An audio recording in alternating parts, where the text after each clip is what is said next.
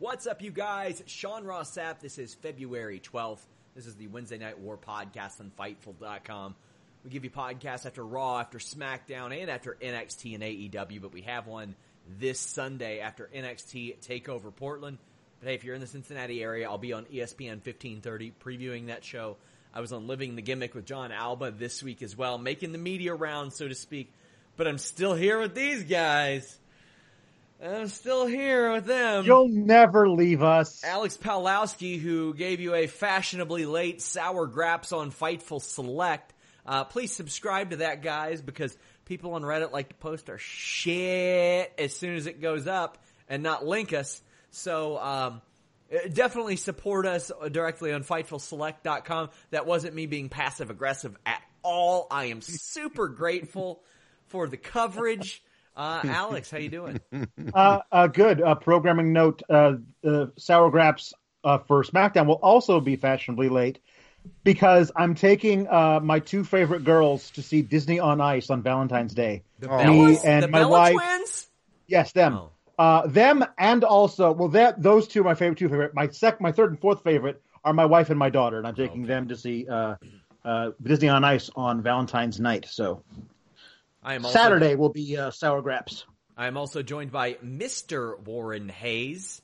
Warren, you do not do anything for Fightful Select anymore. In fact, you have been called up to the main roster for Fridays, which I think is poetic because Alex kind of hates the main roster anyway and was perpetually unhappy there. So we sent him down to the premium service, and he's just enjoying life. Yeah, he doesn't have to travel as much. It's quite nice. Well, I mean, I got to cover the honeymoon year of NXT UK while I was down there, and now I'm up here, and I'm, covering SmackDown, and I kind of feel what Alex feels sometimes, to be perfectly honest. I got to tell you one thing: it's Denise who has the sweet gig right now, covering Raw every week. Good on her. She got a hard hat given to her by WWE. I know. This was something that was broached on List and or The List Goes On, which is our companion show to The List and Your Boy. So we do a post show on FightfulSelect.com. Subscribe now. And Jimmy was like, "Did they just give those to media?" Like, yeah, and I think they were given to that. But my thing is, when I saw that, I'm like, I would have told them to get fucked. No, pardon my language. The wrestlers weren't wearing that. It wasn't mandatory, obviously. They just wanted to dress up the media to wear their little hard hats. And I got to tell you, no disrespect to anybody that was there, Denise Salcedo is the only one that can pull that off. Little Denise Salcedo running around like 5'1" with a hard hat is wonderful. At first I was like, did she bring that herself? Because that's genius. But she pulls it off. Nobody else does. Check out InstinctCulture.com. Quick plug for Denise. AEW, NXT, one word. Who won, Alex?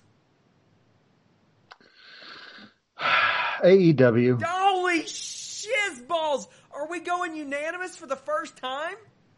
They sent you the edible arrangements, didn't they? They're great. They did. No, I am co-opted entirely, just for this week, though. Man. Yeah, AEW.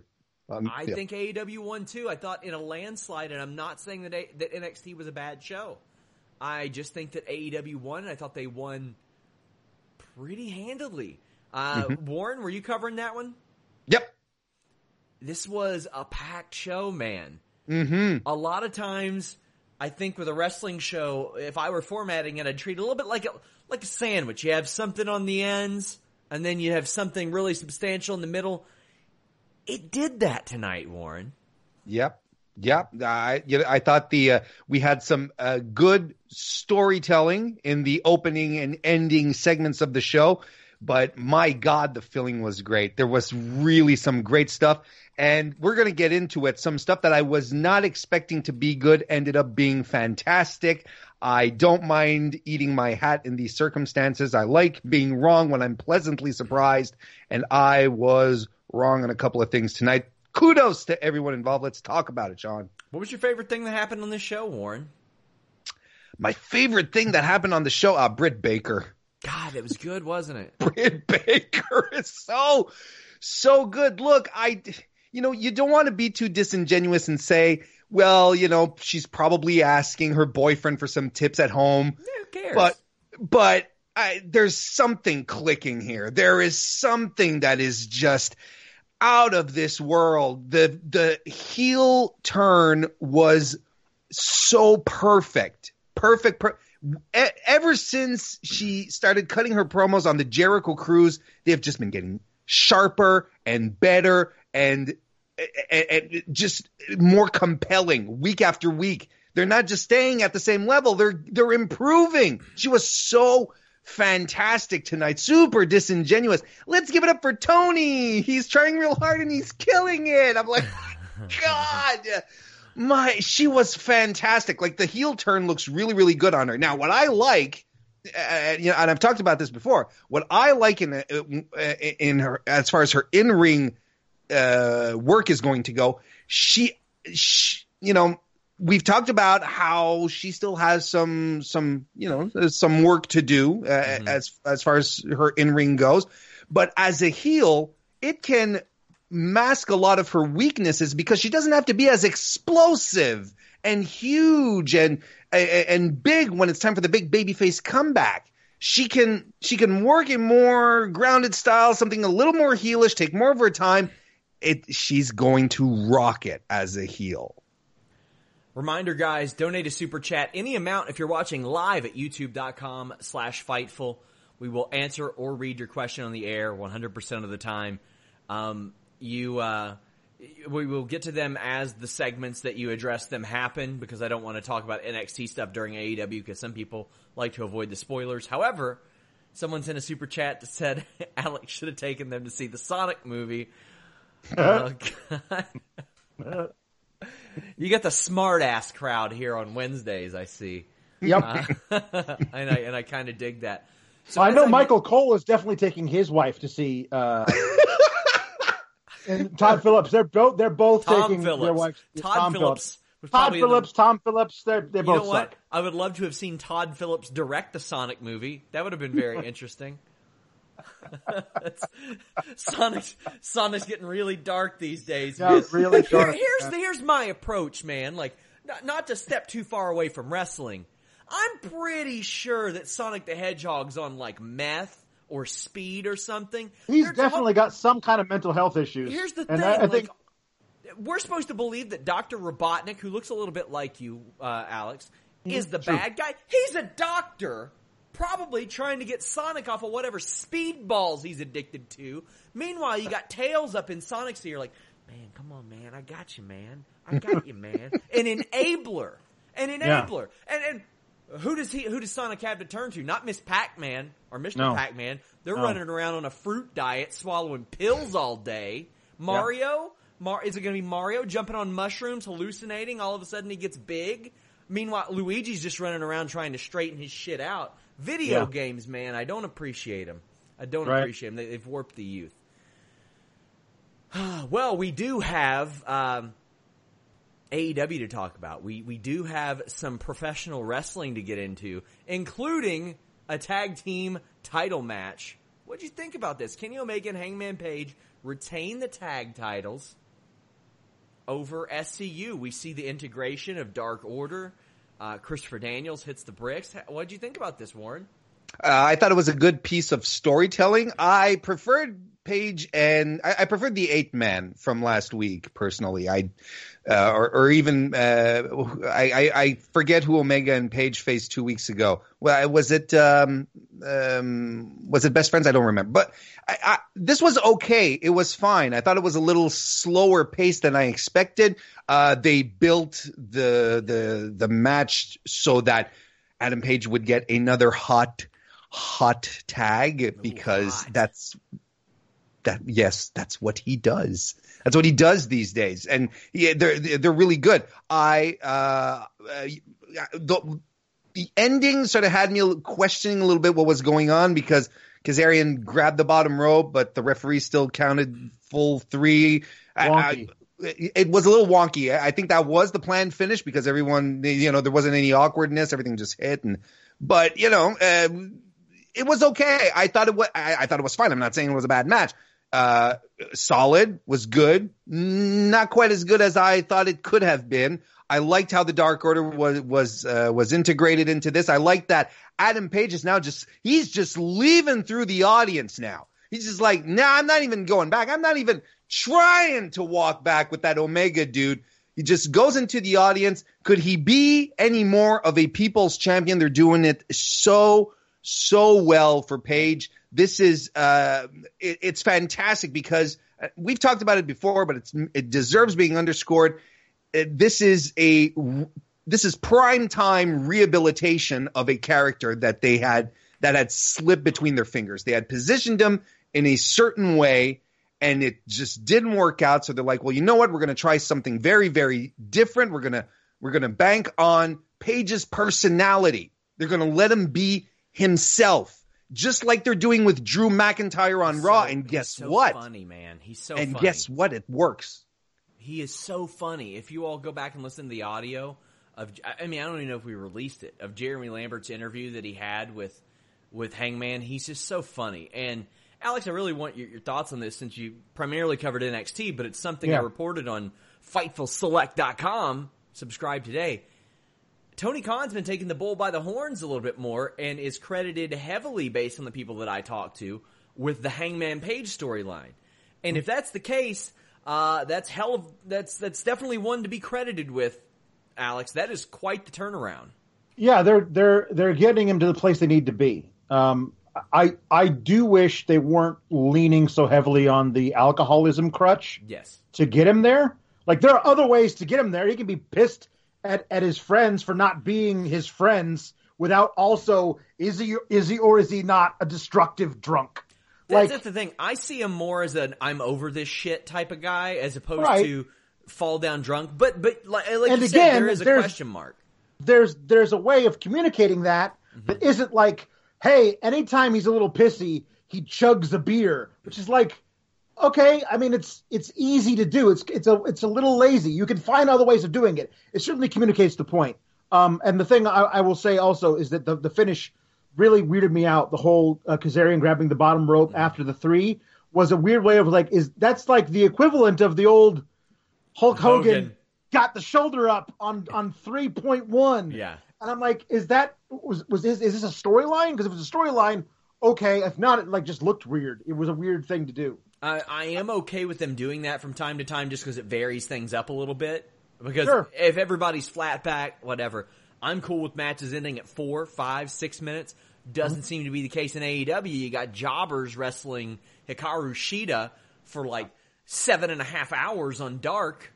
That was ridiculous. That was really ridiculous. And I even got into an argument with someone on Twitter about it. It's like Shida is supposed to be a star. She's supposed to be someone that you're building around. You have someone, and no disrespect to Golden, Cassandra Golden, but she just appears out of nowhere. Why is she having a 12-minute competitive match with one of your top stars? And this is one of the issues that AEW has, especially with its tag team division. It's like everyone has to be competitive. Everyone has to look good, but there's no one who's dominant. How are you supposed to get behind then your stars if you don't know if the stars are people you want to get behind? How do you get behind stars? You get behind stars who win matches, who are victorious, who look good against opposition. It was a bad call for Dark.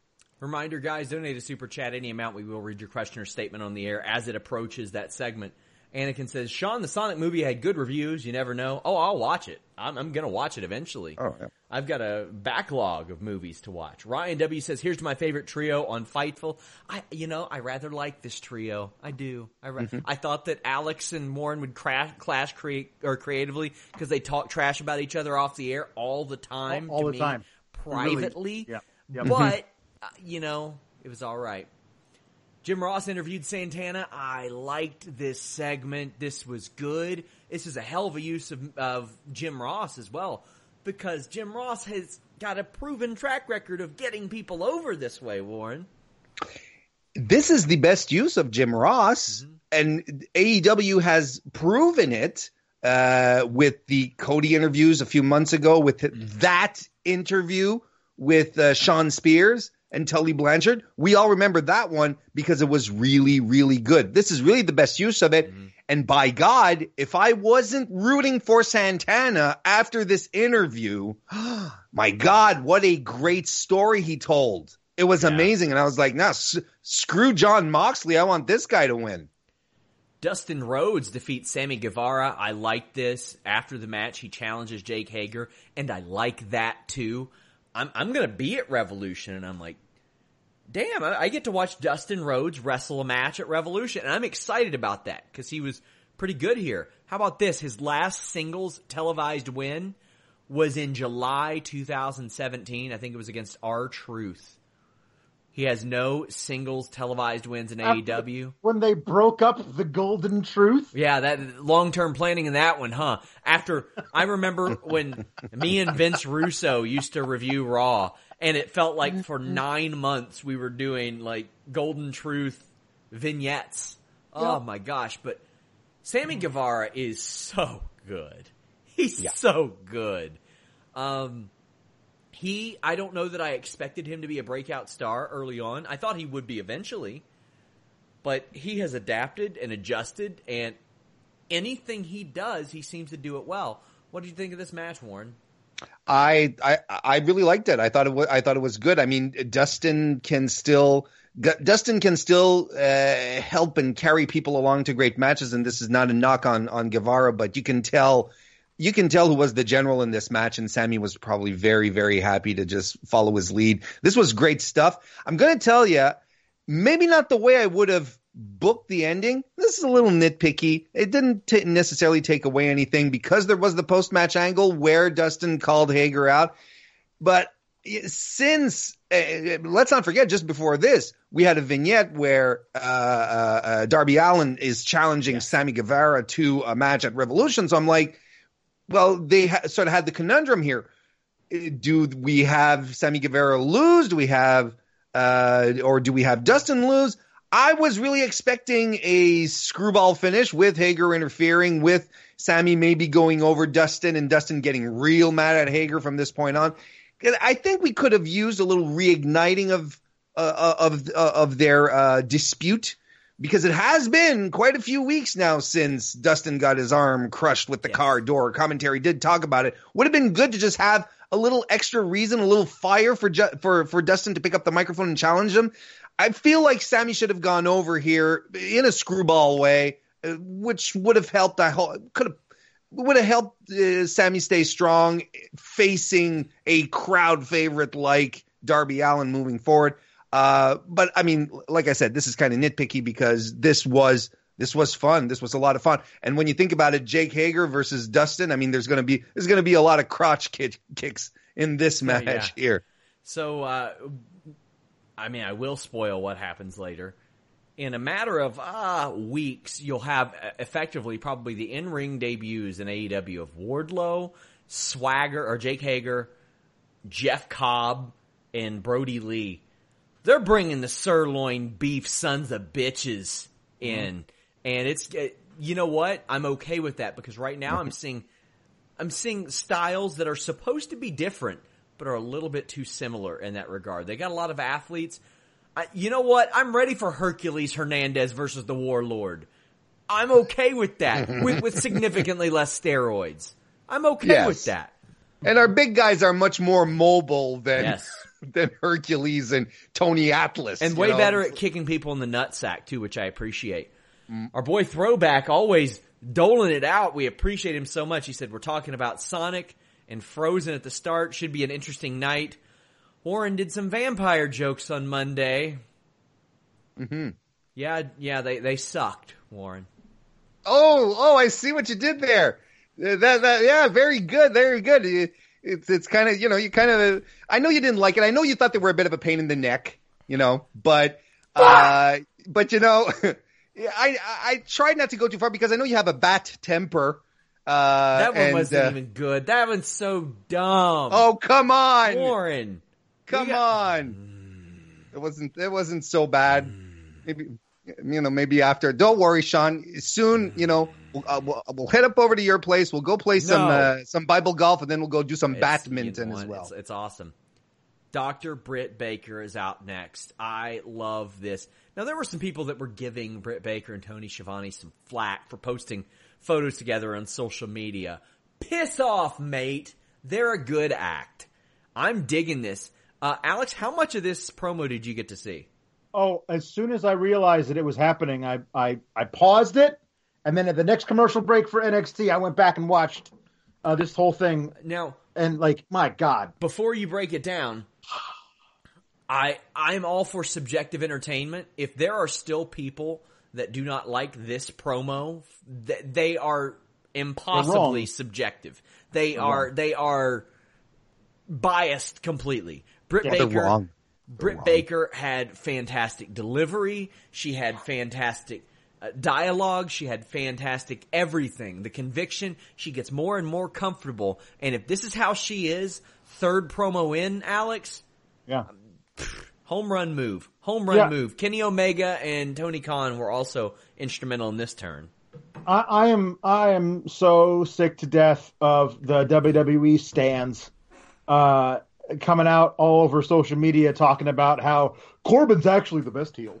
He's actually the heel. He's the one who gets the most heat. Best heel in the business. And then you have people who are like, well, actually watch MJF and what he's doing. And yes, MJF is great. However, Dr. Britt Baker is the best heel in wrestling right now. My God. She tore a woman's tooth out. Fair. And then the next week she said, I did her a favor by extracting that tooth for free. I didn't charge her. I'm a dentist. I could have charged her hundreds of dollars to pull that rotting tooth out of her mouth. But I did it for free because I'm such a good person. That's the best heel shit I've ever heard. That's amazing. And she leans into all the stuff that people are fed up about on social media. Yes. The fact that they always talk about she's a dentist, that she's the first woman that was signed to AEW. She leans into it. And you're right, Sean, the delivery, her conviction, she was all into it. But you know what she did on top of that?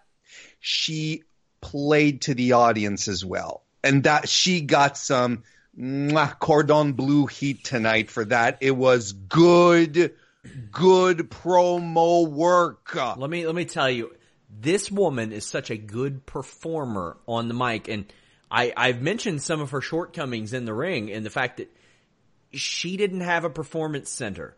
She didn't have an extended TV run on ROH or anything like that.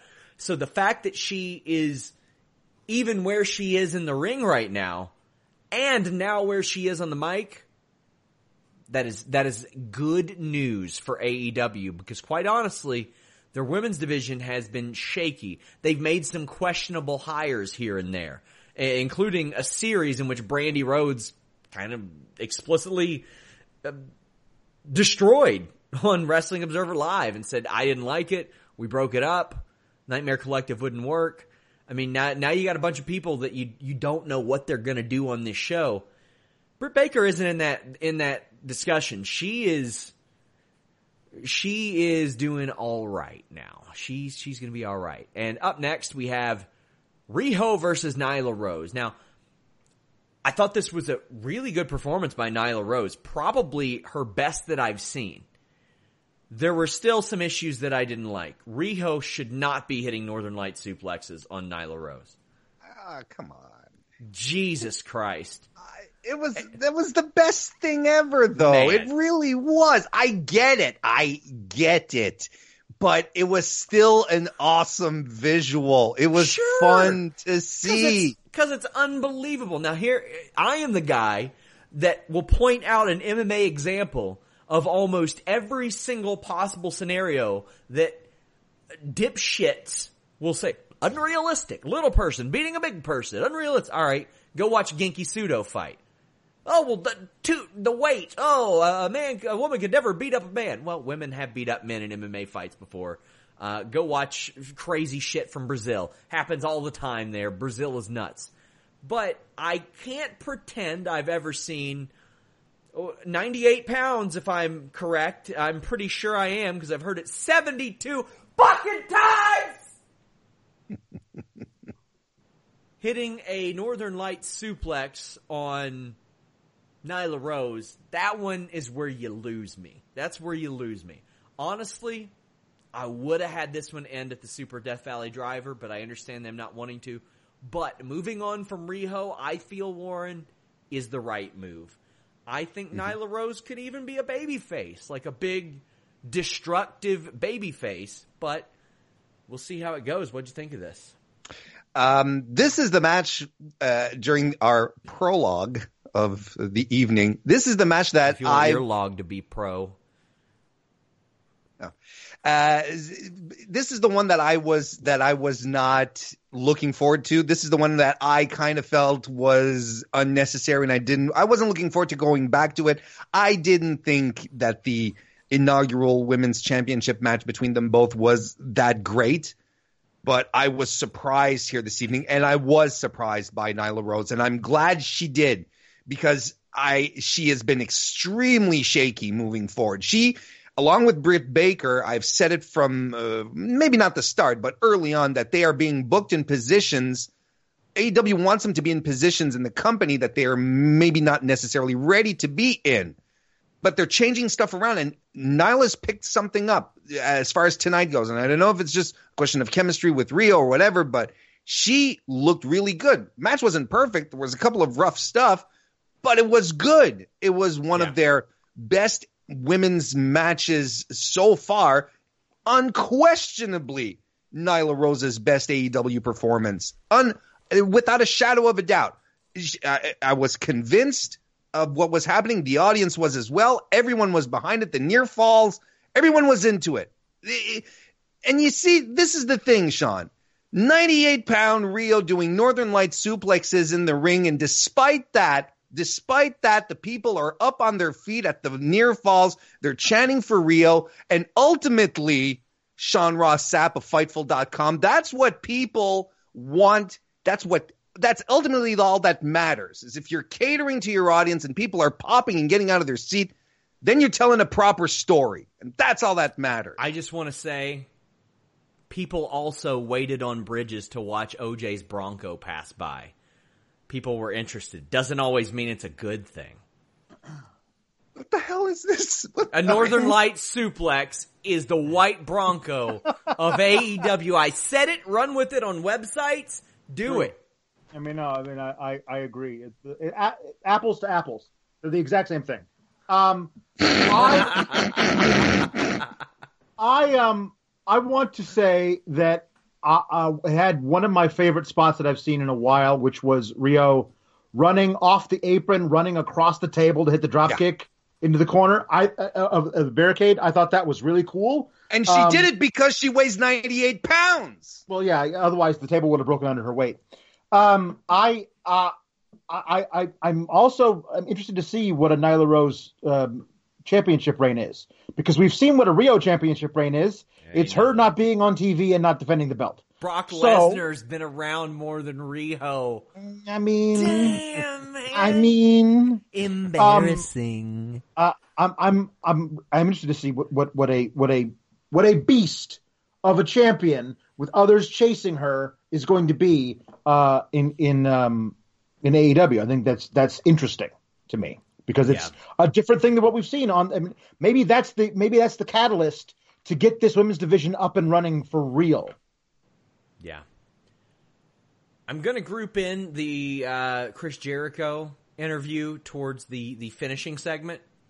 But Brandy Rhodes joined commentary, which I thought was a nice touch for the MJF Jungle Boy match. MJF is such a good heel, and Jungle Boy is such a good babyface, and he's such a good babyface from underneath.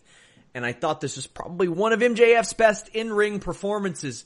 Right. Like, when he's got him up in the backbreaker holds and the gory special and all that, I'm like, damn, that's such a good heel visual. MJF wins with the double cross. Wardlow attacks Jungle Boy until Luchasaurus makes the save. By the way, when they get Luchasaurus back 100%, just the sirloin beef, it's filet mignon at this point. Come on. Damn. I enjoyed MJF here. I enjoyed Jungle Boy here. I thought everybody played their role really well, Warren. This was a real good match. I dug it. It was a lot of fun.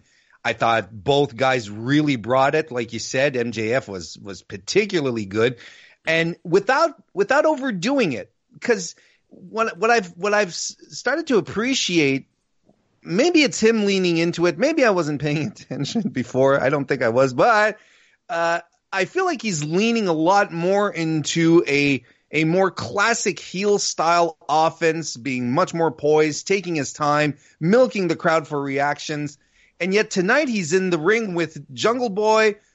He's able to pull out some great offense, some fantastic stuff, but without overdoing it, without it becoming both guys just running around the ring and being super explosive. He's staying very close to his character, to being a heel. Heel is supposed to keep things a little slower, supposed to milk the crowd for reactions as he's doing crappy stuff to the babyface. So I really liked it. I think the story was fantastic.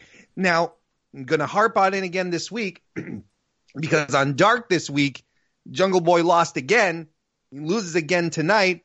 And your boy is going to have to start racking up some wins, some serious wins, and not count out matches against the champion. We're talking about victories because and it still baffles me, excuse me, just how over Jurassic Express is, and AEW is not pushing them. It boggles my mind because at some point they are not going to be bulletproof anymore. No one wants to cheer for a loser, and right now, as much as they're cool and great and good performers, Jurassic Express are all losers. So at some point that has to change.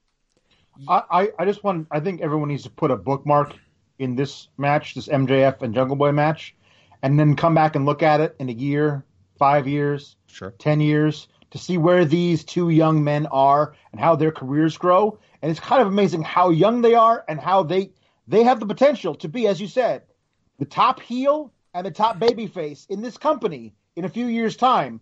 Because I agree with you, he's got to start winning eventually. But right now, I feel like Jungle Boy's story is, gosh, I really want to see that kid win something. Yeah. So that when he does, that's going to be a major point. But they can't keep postponing that eventual first big win indefinitely. Because that's the thing, is that tonight, going into the match, there was no surprise. I wasn't like, ooh, maybe Jungle Boy has a chance. Right. That, yeah. There was no way. So, again, just because an outcome is predictable doesn't mean that it's a bad match.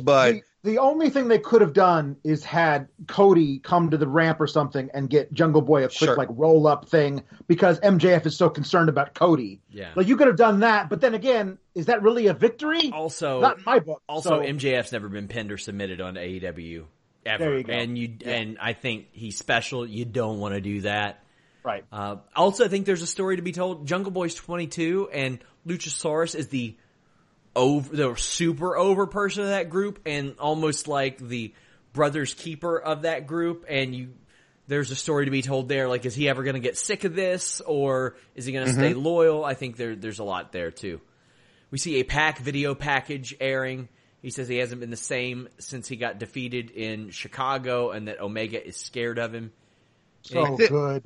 I think Pac is a vampire. I really do. And hopefully, if he's a vampire at some point, I hope he just puts on a shirt, being outside all that much. Otherwise, he's going to catch frostbite. Good. I hope he's a vampire. I want more vampires in wrestling. I got a Kevin Thorne interview in the can. And that's a shoot. I do. Guys, this promo was so great. Pac is a huge star in the making. Like, AEW, if this guy does not have a lengthy title run at some point in the next year and a half, me and you are going to have words. This guy's amazing in the ring, and he got this crazy charisma as this unhinged villain. Like, there's so much you can do with this guy when he's like, Kenny, I know you're scared of me, and you fucking should be. Like, that guy's awesome. What? Like, he's mired in, like, the weird mid-card of this. This guy's a huge star. A huge star. I'm watching him every week come out and do these crazy little video packages. There's so much to be done with this guy. There are a lot of people that are talking about a quote-unquote secondary title and how they need it for, like, Sammy and all these people. And I'm like, no, they no. need it for like Cody and for like Pac. Cody and Pac. That is a feud for their version of the IC title. Yes. You could make that thing last for 6 months. I'd watch every bit of it. And like, I don't know what they could possibly call it, but I don't think they should regionalize it. I don't think they should TV title it. I don't think they should do anything like that. I think they should do something. And because here's the thing, Cody can't hold the world title. But he can hold this thing. Exactly. And because he can't hold the world title, you have it in your mind, well, would he be world champion otherwise? Because we know he's good enough to. I think there's so much there. But we're going to talk about the Jericho segment after this match. But Jon Moxley defeats Santana in an eye for an eye match. Santana took a gnarly paradigm shift on his head. Or as Jon Moxley says to me, it's a fucking DDT. But Warren, good stuff per usual. Jon Moxley, really good wrestler as it turns out, in case anybody didn't realize that before a year ago. He's good. What'd you think? Yes. I thought there was some kind of segue. Yes, absolutely. He was fantastic again tonight. Started off brawling. It was a fight. That's what it was. Santana had some great stuff in there as well. His rolling cutter was really good, and we saw an honest to goodness pile driver as well. Not a tombstone, just a good old pile driver. That was fun. And then I like the ending where both guys are like completely blind. I'm like, this is a blindfold match now. This is what we're doing. It became an eye for an eye for an eye for an eye match. And the thing, Jon Moxley they have to find a way for the patch gimmick to work. Like, he's having issues with it. If you guys watched the Osaka pay-per-view from New Japan this weekend, it was the same thing. He completely lost it at some point. And then he wins the match at the end, and he's looking into the camera. And he's like, oh, the camera's there. So he starts, yeah, that's right, my eye. I forgot. I just love how pissed Vince must be that his pirate-themed WrestleMania is going to be overshadowed by a dude with an eye patch for the other company who used to work for him. Damn. Well, earlier in the night, Chris Jericho had said that he's went searching for a bounty hunter for next week and says that is Jeff Cobb. Yeah, Ring of Honor's Jeff Cobb, who has advertised for WrestleMania weekend shows there and has said that he's working without a contract. So they run a video package, but after this match, the beatdown happens with the Inner Circle. And then Jeff Cobb makes his way out to the ring, and I got Taz vibes from him here. Like, serious Taz vibes, just a little bit faster. And to be honest with you, if he wants to be AEW's Taz, I think he can be. I think maybe if he slowed down a little bit. But he is one of those guys that, even though you've got a lot of small people in AEW, he's still a little bit, like, shorter than them. But he can get underneath them and drop them on their heads, which seems to be fine in AEW. I see why they ran the video before. Because even though we all know who Jeff Cobb is, you don't want a Dark Order Butcher and the Blade situation in that arena. You don't want people going, huh? What? Warren, what did you think of Matanza Cueto? Goddamn, Dario was with him walking out. Oh my God! Damn. That's my headcanon, man. Matanzo had good promos, though. He really was a good promo. Yeah. Basically, the two things I want to talk about have been co-opted by both of you guys. Yep. First of all, Sean Ross Sapp saying that this was the perfect way to introduce him. I agree, other than outside of having him show up and then people going like, who's this guy? Despite the fact that he has a little more renown than the Butcher and the Blade, and you wouldn't have Excalibur trying to put that over. It's still a good way to have done it and got us excited. And at the end, we're like, oh my God, he's here. And it was a fantastic entrance. And the second thing I want to talk about was co-opted by Pulowski on Twitter, where he put out my thought. It was like, what's Jake Hager for? What's his use now in the Inner Circle? You have, other than kneeing guys in the balls, you have Jeff Cobb. Cobb, who is a legitimate tank. And who is more mobile, more explosive. a little more fun to watch. And maybe he doesn't have the undefeated streak in MMA that Jake Hager has, but he is a legitimate wrestler. Like he in amateur wrestling, he wrestled the guy who was about to get a UFC middleweight title shot. Well, he's gotten like 6 of them, but he was a very accomplished one. But it seems like he's actually leaned out a little bit too, and I think that's good. But I'm all for this. And here's the thing. I think if the Luther debut wouldn't have happened, I think Cobb would have debuted without a video package. But I think they were like, 3 strikes, man. Dark Order, Butcher and the Blade, and Luther. Nobody knew who they were. But I don't know how they expected anybody to know who they were. But that's the difference. That's the difference between that's the difference between bringing in Jeff Cobb and Japanese deathmatch legend Luther. Yeah, he's worked Ring of Honor and PWG and Lucha Underground New Japan. Yeah, like and the AEW crowd is smart to that. They're hip to that. Even if they just put up something on their version of the Titantron that said Jeff Cobb, and that was it, and he walked down to the ring, people would go ape. Because he's one of those guys that if you're an AEW fan, you know Jeff Cobb from other things too. So, like, at that point, like, Butcher and the Blade was like, I don't know who these guys are. Luther was like, some weird guy came from under the ring. Like, if it was like Jeff Cobb walking down the ramp, even if you're too far away to see who he is, if you got his name up on the Titantron, people are going to go nuts. Yeah. A couple of things I wanted to say. A, I need to have a Pentagon and Phoenix interaction with Jeff Cobb. Like, don't I know you from somewhere, and why am I really scared of you?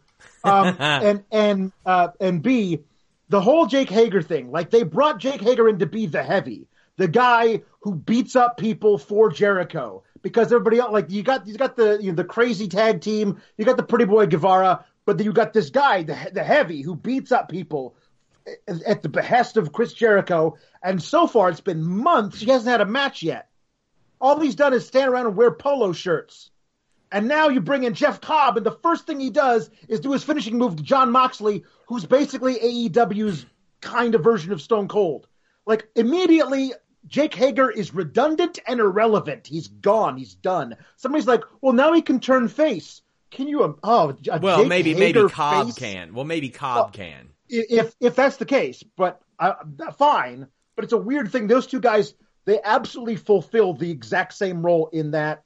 Yeah. It's like having 2 Scott Nortons in NWO. That sounds pretty fucking awesome, man. Actually, it's true. I would like that a lot. I mean, they didn't put Ice Train in NWO, and it was a mistake. Fun fact, me and Nikita Krylov fan one time were set to go to a local show here in Flemingsburg where Ice Train was advertised in like 2005. They get there, it's a 150-pound white guy. It is not Ice Train. A few things before we wrap this up. Anakin JMT says, if Jeff Cobb is a legit tank, Sammy Guevara should have ridden him outside the Rumble. so he wouldn't have to steal Shotzi Blackhearts. That's fantastic. Also, Dario Cueto, I don't think we'll see him because as I look, he's got like 9 movies and shows in the pipeline right now. Yeah. Also, he just did a guest spot on Curb Your Enthusiasm, which was very cool to see. I just want him to come out and scream ladder match. That's all I need. Fair. But as far as the Jake Hager thing goes, we don't know what kind of deal Jeff Cobb has right now. Right. No. We don't know. But next week, we have an ROH wrestler taking on a New Japan champion in an AEW ring. That's pretty cool because I was told by somebody within Ring of Honor months ago that these companies are all a little bit friendlier than anybody would like to let on. But then when I asked some people higher up in Ring of Honor, they were like, well, I've never heard of that, but I'm open to it. So Jeff Cobb's working without a deal. If I'm AEW, I don't necessarily need Ring of Honor, but I would try to make something work with some other people. Obviously, they're friendly with MLW because Jimmy Havoc's still working dates there. It's about the only place he's working dates, it seems like. He hadn't been on AEW for like 2.5 years before last week. But, man, there's a lot of question marks around all this stuff. James O'Rourke said, Rob Wilkins says, lost powers, so if this was covered, why announce Jeff Cobb? I would have let him in the show. Yeah, like I said, I think it was because of the Luther stuff and the Dark Order stuff and the Butcher and the Blade stuff. I knew Butcher and the Blade because I was at a Toronto week of indie shows where they worked a bunch. And I got to physically meet them. Like, that's why I knew them. Dark Order, I didn't have a damn clue who they were. Didn't know. And I've watched their stuff for a long time, but didn't have any clue why this cult was there. Luther, when they said his name, I said, oh, Jericho's friend's there. I didn't recognize him. So, I mean, and that's no disrespect to him. No. James O'Rourke said, just wanted to continue off my comments from Monday. I meant those in good fun. That was him saying that Throwback was putting everybody to shame. Throwback's a generous dude. And he says, thank you to him for your unbridled support. I'm looking forward to AEW next week. Cue the Blue Chew segment. We went like 10 minutes over on AEW. No Blue Chew segment tonight. I'll just plug Fightful Select again. Guys, we are like 24, 25 subs away from a major milestone. That would mean a whole lot to us. So if y'all don't mind, go subscribe to FightfulSelect.com. But we also have NXT. And here's the thing. To me, it didn't feel like a go-home show. It wasn't better than AEW Dynamite, but you know what? It was a good show. It was a real good wrestling show. It reminded me, Alex, a lot more of a 2-hour version of an NXT we would have seen a year ago than modern day. Yeah, I agree. I mean, there was a lot to really like about this episode. A lot. AEW had turned in one of their best 2 hours of programming they have since their inception. So there's no shame in NXT falling short of that. But it was a go-home show, and the thing about NXT is they always do everything better than Raw or SmackDown. Like, the go-home shows for Raw and SmackDown are awful. They're awful. They just tread water. This at least had some interesting, reasons to tune in on Sunday. Like, the whole Ciampa thing we'll talk about, that was amazing. All this stuff that feels like they're not only setting up for Sunday, but they're setting up a lot of big stuff for next week's episode too. A lot of really good stuff in this episode. It felt like it had some urgency leading into the weekend instead of in case you missed this week, it doesn't matter. Just watch the pay-per-view. Few super chats. Reminder, send a super chat any amount. We will read your statement or question on the air. Young Bibby says, who are your guys' favorite 3 NXT female talent? Mine are Toni Storm, Tegan Nox, and Bianca Belair. Personally, mine are Rhea Ripley, Io Shirai, and Bianca Belair. Warren? Mercedes Martinez, Shotzi Blackheart, and Candice for me. Because we stand Candice LeRae here at Warren Hayes HQ. Alex? Same guy asked me the same question on Twitter, I believe, and that's the same 3 you said, Sean. But my in order it would be Bianca, Rhea, and Io for me. But the ones that Warren mentioned are probably the next 3 that I would use, and I also have, in case I want to use it, Dakota Kai, Tegan Nox, all these amazing women. It's the deepest women's division in the history of WWE. It's so amazing. Michael Morgan says weekly Bible golf super chat. I can't wait. I wish it was warm. I would be playing Bible golf with Ethan Page and Jordan Grace. I would be talking them into it. That would be a segment you see. Me hitting the 3 under par overall on 36 holes, just jobbing them out. Man. Anakin says, Warren's vampire jokes make up for his fetish for Cameron Grimes' hat. Make up. I thought we were all in agreement that the hat is really cool. No. Johnny Gargano murdered the hat today, so it's fine. It's okay. Off of TV, he hit the people's elbow on the hat, and the hat is dead. So. I don't know if he's a heel or not now. Throwback sent a super chat really, really early on. Another big one from him, as is tradition. Big thank you to him. He says, having Velveteen Dream tease strong with his wife and child on his gear was perfect to taunt him, but this match should be a takeover match, not an NXT show match. What do you guys think? I think for the period that we're in right now, I think an NXT TV match is okay, unless they want to try to stretch it out and really get the finality of all this Mania weekend, then I would understand that. But it's hard for me to believe they'll stretch this out 2 months. But considering there's already 6 matches on this TakeOver, and I think that's the way TakeOver will be from now on, now that it's its own thing, I'm okay with it being a TV match. Is it worthy of being one, Alex? I definitely think it is. Oh, absolutely. And they have a Cruiserweight title match next week, which is its own. That's part of NXT now. That's a title that people fight for on NXT. So that's also next week. You could easily make this an 8-match TakeOver. And you would not have a drop-off in the quality of matches presented on takeovers. It's not like when they decide to throw 12 matches on a WWE pay-per-view and you're like, what the hell am I watching this for? All of these matches have legitimate reasons, either grudges or for championships that could easily be put on Sunday, on their pay-per-view, on their takeover.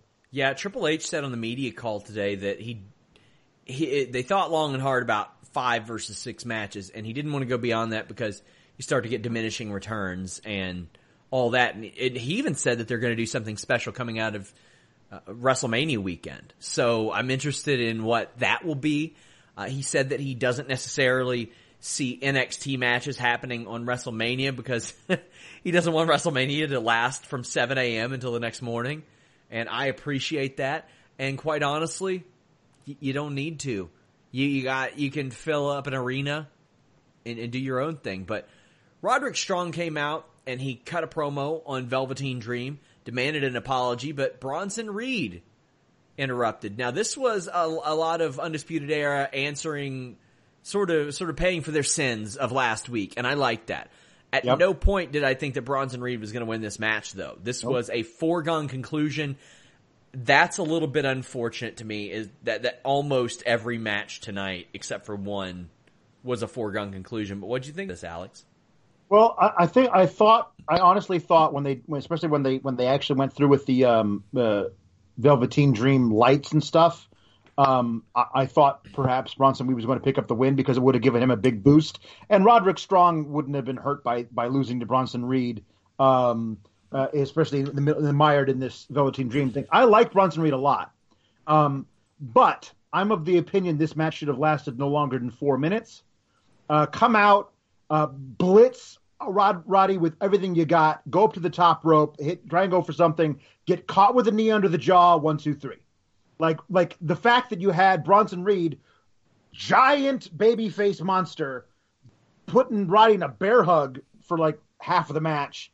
It just didn't feel like that was the match this was. It was to show that Roddy bit off more than he could chew, decided to throw a knee at the big boy, and the big boy's pissed at him. But Roddy's gotten bigger fish to fry. Also, Bobby Fish. Meh. Yeah.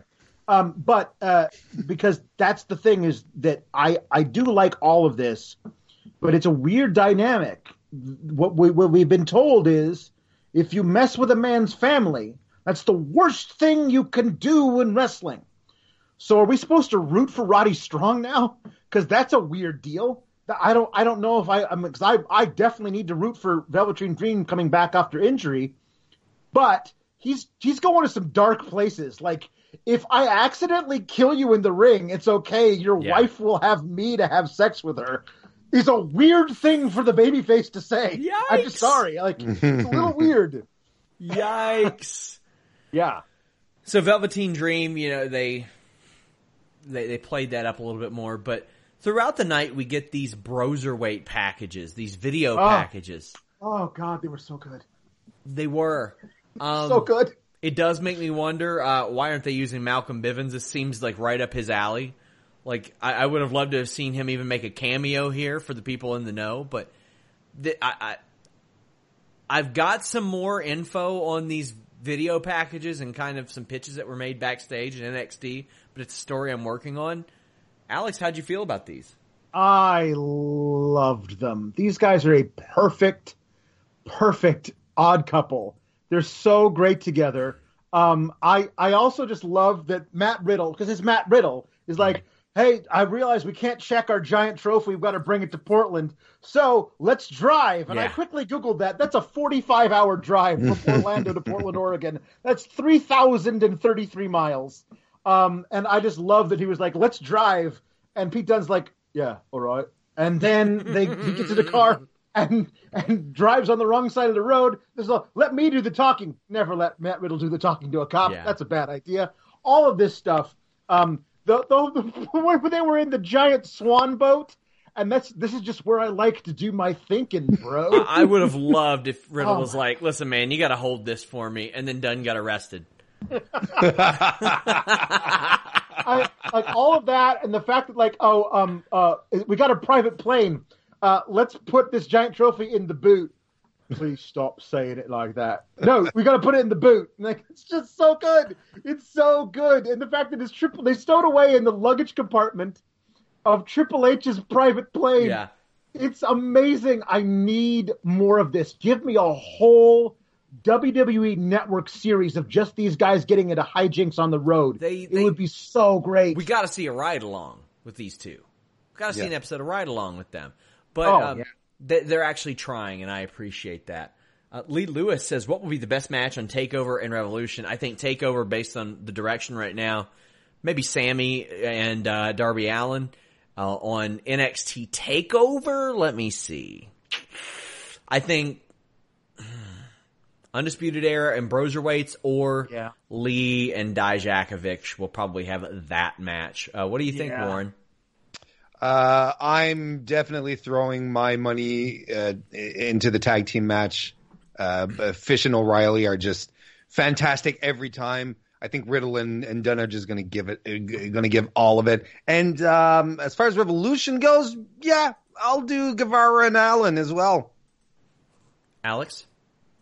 I think provided, obviously, that Cody defeats Wardlow next week. I think the Cody MJF match has a lot of potential being like some really great old school shit, which would be a lot of fun. Because, like, I think everyone, it's kind of a agreed upon opinion that the Dusty versus the Dustin versus Cody match was one of the best things AEW's ever done, and that just felt like it was just so old school. I see more of that happening with Cody and MJF, and the tag match for my money is going to be really hard to beat. But you know who could? Keith Lee and Dijak. They really could. They really could beat that. Dakota Kai pins Candice LeRae. Candice, I thought, had an exceptional performance. I think sometimes during her NXT run, there have been some spotty performances, so to speak. I think probably because Warren likes her, she just it's like a curse on her. But I think that both of them worked pretty well based on what I saw. Alex, what did you think? This was great. This is Candice looks great, and she's gonna need to be taken seriously at some point and have a nice long, like, real serious run, as opposed to the babyface who looks great in defeat. At least she's no longer Mrs. Gargano, and that's her entire character. Yeah. At least they've moved on from that. But I did think she looked great in this. She got her nose broke. That really added to the viciousness of the match. And it was a totally different thing when never let Candice LeRae taste her own blood or she's gonna go crazy. I think that's a really cool thing that they have set up for her, as well as there was this great high angle belly to back suplex that involved Dakota Kai's arms being twisted in front of her. That was an amazing move. I thought that was all really great, and I loved that Dakota Kai didn't win via cheating. She won via being clever. Yeah. And she was in the Gargano escape and reversed it into a pinfall. She didn't cheat. She won that match. And Candice is legitimately pissed. And also, so is Tegan Nox. Yeah, Tegan Nox makes the save before Kai hit her with the ring bell. Right. To Tegan Nox making the save here would be so much more impactful if we hadn't already seen Tegan Nox wrestle Dakota Kai and pick up a victory over her. Mm-hmm. Now, this whole thing I would be so much more amped for Dakota Kai versus Tegan Nox street fight on Sunday if we hadn't already seen Tegan Nox win via hitting Dakota Kai with a weapon. We've already seen what the presumed finish is going to be on Sunday already, so it's a weird thing. Warren, anything to add to this? The start-stop stuff with Candice, and this is outside the fact that I'm a sincere fan, is a little weird because she did have her great matches with Io Shirai, their great feud last year, and they started off the USA era on NXT, and I felt that there was momentum going into it. And now they're sort of scaling it back a bit, but she still was in War Games. And how many times can they do the babyface has been beaten so many times, and they finally get their edge, or they finally get a? They've done that. I feel like they've done that since the beginning of NXT in this iteration, back to the horsewomen days. We saw that, and it's like, man, you got to switch that up a little bit. At some point, we just mentioned it, or Alex just mentioned it. At least she's not Mrs. Johnny Gargano anymore. Maybe this path feels a little familiar, though. She's not losing as much as Johnny Gargano did when DIY broke up, though. But still feeling a little familiar. Throwback with another big super chat. The man says, with Finn and Charlotte in NXT at the moment, is it possible we could see Cross versus Finn at the TakeOver before Mania? And for Charlotte, if she stays, could she continue feuding with Rhea and possibly Bianca? Here's the thing. I don't think Charlotte will hang around in NXT. I think she'll probably lose to Rhea. She should. And then head back to Raw. Cross and Finn Balor. Boy, you want to talk about an intro feud for Killer Cross.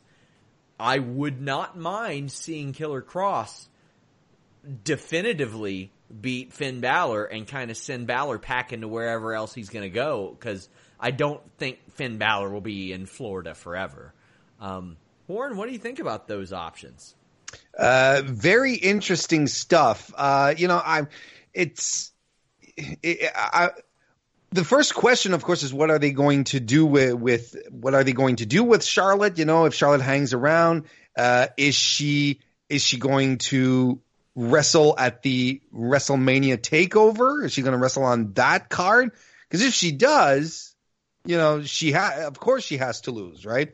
And as far as Killer Cross and Finn Balor, are you kidding me? That'd be great. And if it is a bit of a swan song for Finn leaving NXT, I hope he leaves with the edge. I hope he leaves as the Prince and heads back to Raw or SmackDown, wherever he ends up, not smiling, collar-popping Finn Balor, which we all liked, but we kind of like this Finn a little better. Yeah. Alex, any thoughts on that? I hope Finn sticks around. This is the most life I've seen in Finn Balor since he got called up, and he had that amazing thing where he lost the title because of the injury, and then ever since he came back from it was like, gosh, I really hope someday I get another title shot. Wouldn't that be neat? Yeah. Like, he's never had any edge to him at all. And like back in NXT, it's like, man, this is the Finn I wanted to see from the very beginning.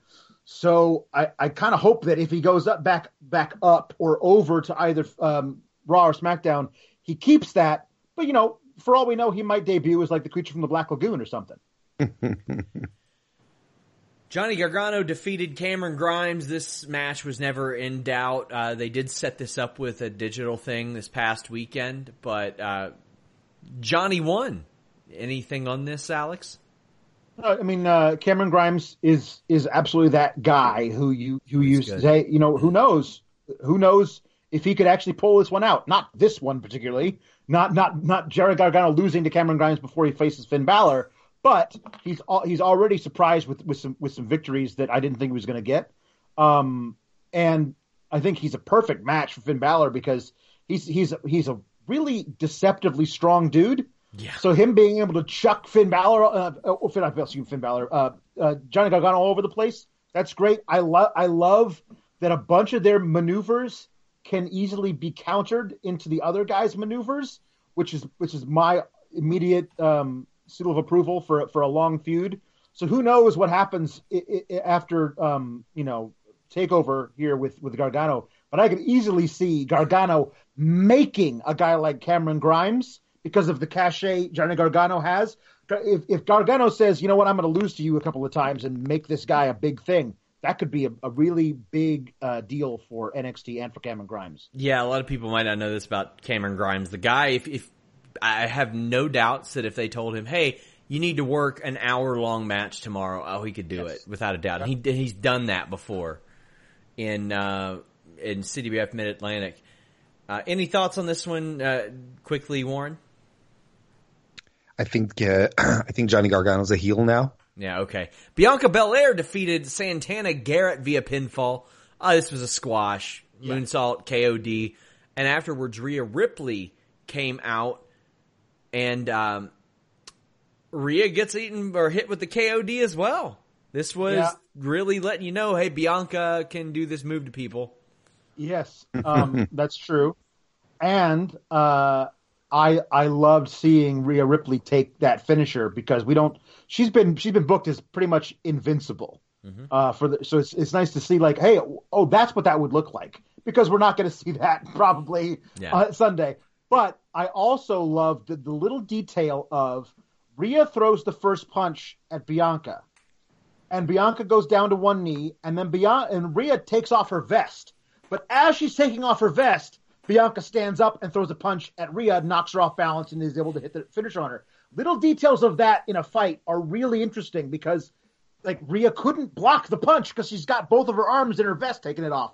Why she's taking her vest off, I'm not really sure, but at least that's actually a reason why she lost this little kerfuffle before their match on Sunday. I think this match is going to be awesome, but there's no way Bianca's winning it. I would agree with that. We had Angel Garza versus Lio Rush, Cruiserweight Championship top contender match. Lio Rush wins. We got to hear him talk a little bit.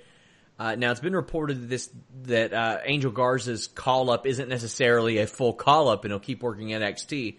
Wouldn't mind if it was. Raw needs him.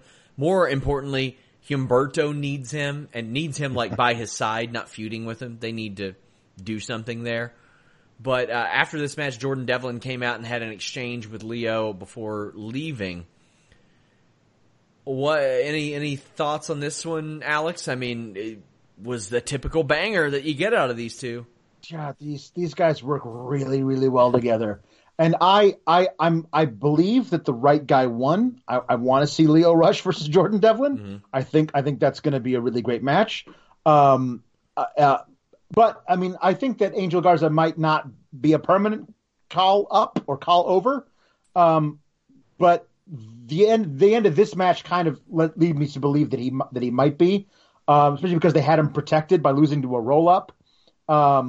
Like he's the right guy to move up to Raw and do some stuff. And I agree with you. If they found a way to pair him with Humberto, can you imagine the kind of crazy lucha shit they could get up to versus like AOP or Viking Raiders? Like there'd be some that would immediately boost the tag division and the mid card of Raw seriously. But I thought this was really great. Angel wasted no time. He made sure the pants came off immediately so they wouldn't screw that up in the middle of the match. But yeah, this was good too. Also, it prevented them from people from like cheering it. Like he's working heel now, definitely. So by doing the pants thing right at the beginning, get it out of the way. Nobody's gonna be like, "Oh, I wonder when he's gonna take his pants off." Like that's not a thing people can do now.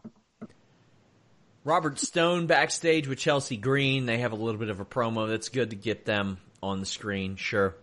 We also see a Keith Lee video package narrated by Mark Henry. I didn't get to see this. Anything on that one, Alex? So what was the video package you said? It just said, I'm reading the recap. I obviously had my eye on two different things. So right, no, I missed what you said, that's all.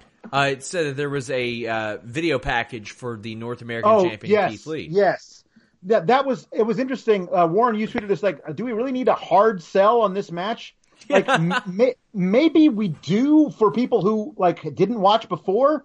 Like, I feel like this is the thing you do if you're going to promote this on SmackDown. There you go. Like you promote this, you say, this is why you should tune in and watch TakeOver. Presumably you have the network because we're promoting the hell out of this Sands of Time shit we're doing in a couple of weeks. So you have the network. Tune in and watch this because this is why you should. This is something that, like, if Mark Henry comes on and talks to a bunch of casuals who are watching SmackDown and says, these guys on NXT on Wednesdays are legit and you should be watching them, that holds a lot more weight for that audience than it does for people who watch NXT who already know that Keith Lee and Dijak are legit. But I thought it was kind of funny how Mark Henry was like, big guys, huh? Isn't that weird? Like, very large men. They've always been viewed as being giants and stuff. Isn't that weird? Like, it was kind of a thing they were showing, like, on the other show on Wednesdays, they don't have this. And that happened to be the night where Jeff Cobb debuts, and we're hearing that, like, Brody Lee is coming, maybe Cage is coming, all this stuff. So maybe they don't have that advantage anymore. Chris Ferris sends a super chat and says, Alex said pants off, but no Blue Chew spot? Hey, we're already over an hour, 10 minutes here. I like to get my shows done in an hour.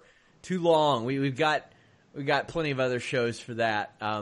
Main event segment, Adam Cole defeated Kushida in a great match. Jesus, great match. I mean, this was another one where you kind of pay for the sins. Warren, what do you think about that? Them setting up a couple matches tonight. They sandwiched this show between two matches that, again, foregone conclusions, but you also give Bronson Reed and Kushida a little bit of an opportunity to regain some face after getting beaten down last week. Yeah. Well, yeah. Go ahead. That's just real quick. That's the thing. We talked about it, and we say it often. Sometimes, it's not because it's predictable that it's boring. Mm-hmm. It's like the Titanic. The Titanic always sinks. We know that, but it's how you get to the sinking that's interesting. It's the stories you can tell with that. So yeah, I mean, to me, it's okay. It's okay and it's good. Doesn't always have to be a shock or a surprise, especially when you get good matches like Cole and Kushida as well. Alex, your thoughts on this one quickly as we wrap this one up. I thought this match was great. I'm looking forward to Kushida getting some real time to be used properly. Maybe he gets his tag partner back full time eventually, and they can have a time splitters real run at the titles, or maybe he actually gets positioned at the top of NXT soon because he's so special. This match was excellent. I loved that the finish, the last shot, came after Kushida kicked out but was still groggy. Like, that's really cool that it was like, okay, that thing didn't put you down, but this is gonna. I like that about Adam Cole, that viciousness. Wrapped up in all of this is later we had Tommaso Ciampa come out after Adam Cole won. But that backstage Tommaso Ciampa promo thing, he was talking about how, like, I got nothing to lose. This is all I have is like that. The ferocity in that promo. Tommaso Ciampa's on another level, man. He's just so great. And I love that he says, I'm staying in NXT. Don't get any ideas, anybody. This is where I am because NXT would be lost without this guy. Quick predictions for NXT TakeOver Portland. Alex and Mr. Warren Hayes will be on the post-show review. I will be on the Triple H post-show media conference call, both streaming live right after NXT TakeOver Portland. Reminder, I am on ESPN 1530 this Sunday on No Holds Barred to preview this event. But again, quick predictions. Finn Balor, Johnny Gargano. I've got to go Finn Balor here. Warren? Yeah, I think that's what they're going to do. Alex? Finn. Tegan Nox, Dakota Kai. At this point, a street fight. I got to go with Dakota Kai. Otherwise, she just looks like trash in this feud. Warren?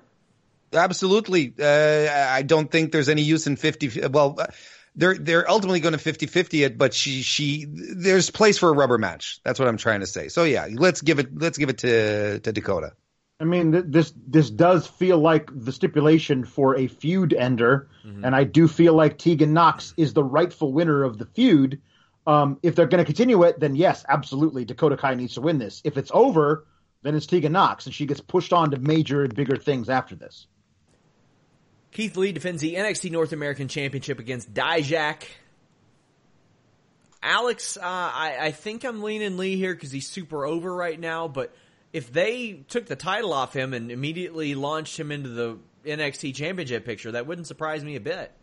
No, I mean if that's what they're going to do, or if there's somebody says, we're moving this guy over to Mondays or Fridays to be a major player there, that wouldn't surprise me. He's got a lot of people talking about him, but excited to see him be the 300-pound Ricochet of SmackDown.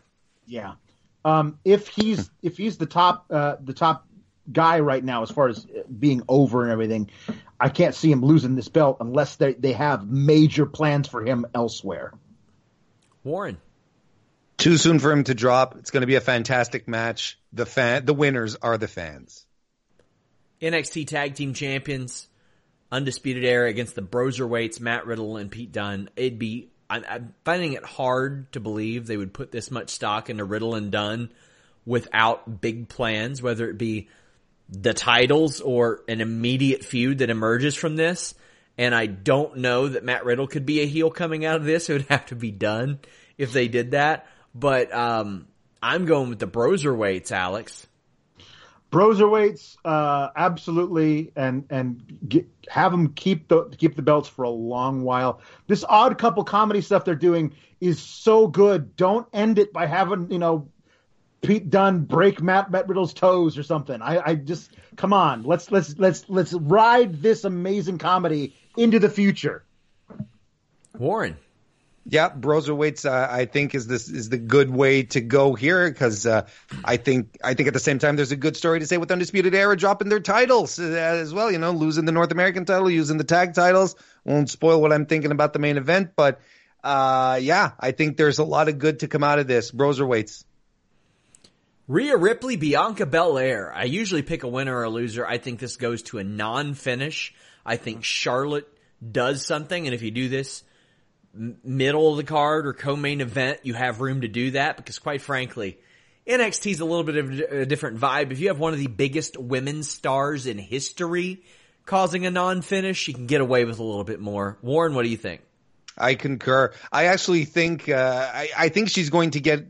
My long shot prediction is she gets involved, and Bianca actually wins the title off of Rhea, and then we get a nice little triple threat set up for WrestleMania weekend. But that's my long shot. Otherwise, I think we get a non-finish, which would be unique in an NXT setting. Alexander? The most boring and disappointing version of this is that everything that we're all hoping for in getting a triple threat at Mania involving Bianca Belair is just never going to happen, because they always wanted to do Rhea versus Charlotte anyway, and that's all they're going to do. And positioning all of this hype before Bianca Belair was not a red herring. It really was them saying Bianca's great, but she's not that great. I want to believe they're not going to do that, but it would not surprise me at all to have Rhea win clean and then Charlotte come out and say, all right, I accept your challenge, and then that's it, and Bianca just fades back into the morass of all the women who are not quite at the top. Pretty funny, because last year we were like, no, we don't need Charlotte in this triple threat. She isn't needed. We don't need it. Now this year we're like, yeah, let's do this triple threat with Charlotte, because it is the right thing to do. And my fear is that they'll remember last year when everybody didn't really want one, and they'll be like, well, people probably don't want one this year. When realistically, I'm like, hell yeah, Charlotte, Bianca, and Rhea, I think that'd be perfect. Also, it'd hide a few of the deficiencies from a couple of the less experienced wrestlers, and have a veteran like Charlotte, which is weird to think Charlotte's a veteran at this point, but hey, she's a veteran of main eventing WrestleMania. Yeah. NXT Championship, Adam Cole, Tommaso Ciampa. I think Ciampa wins, and I think Undisputed Era don't have any titles. Alex, what do you got? Oh yeah, Ciampa's winning this thing. That's a major prediction from me, and I feel like Ciampa immediately, now that he's got Goldie back, can go back to being the old Ciampa who just murders everybody. Yeah, because we don't have to root for him anymore. He needs to joyfully do it. He needs to lovingly do it. He's just running around destroying people with a smile on his face. Absolutely. He's just elated to have this. and they're on this friggin' Bonnie and Clyde tour backstage at NXT destroying shit. I would love that. Warren, what do you think? I concur with everything. Ciampa's winning. Undisputed Era loses it all. Well, if you want to lose it all, Warren does live streams all the time at youtube.com/Mr. Warren Hayes. Warren, plug your stuff. YouTube.com/Mr. Warren Hayes. Every Thursday night, 9 p.m. Eastern, I do a recap of the week. And, I try to talk about stuff like Shayna Baszler. That's probably what I'm going to talk about tomorrow. Shayna Baszler. Is she a vampire? Is she not? If she's a vampire and she gets a cold, does she go Nosferatu? We're going to talk about that tomorrow. I'm just saying, I did find photos of when Jessamine Duke was an MMA fighter and her mouth guard had fangs. I'm just saying. Alex, if you don't want to plug anything, that's okay, because I know that you probably just want to get the hell off this Skype call. Follow me on the Twitter at Alex Sourgraps. Watch on the Fightful Select me make this face about things they do on Raw and SmackDown. Till next time, guys, Fightful.com. Check out today's list and your boy, one of our best episodes yet. We're out. Say goodbye to your credit card rewards. Greedy corporate mega stores, led by Walmart and Target, are pushing for a law in Congress to take away your hard-earned cash back and travel points to line their pockets. The Durbin-Marshall credit card bill would enact harmful credit card routing mandates that would end credit card rewards as we know it. If you love your credit card rewards, tell your lawmakers, hands off my rewards. Tell them to oppose the Durbin-Marshall credit card bill. This is the story of the one. As a maintenance engineer, he hears things differently. To the untrained ear, everything on his shop floor might sound fine, but he can hear gears grinding or a belt slipping. So he steps in to fix the problem at hand before it gets out of hand. And he knows Grainger's got the right product he needs to get the job done, which is music to his ears. Call, click Grainger.com, or just stop by. Grainger, for the ones who get it done.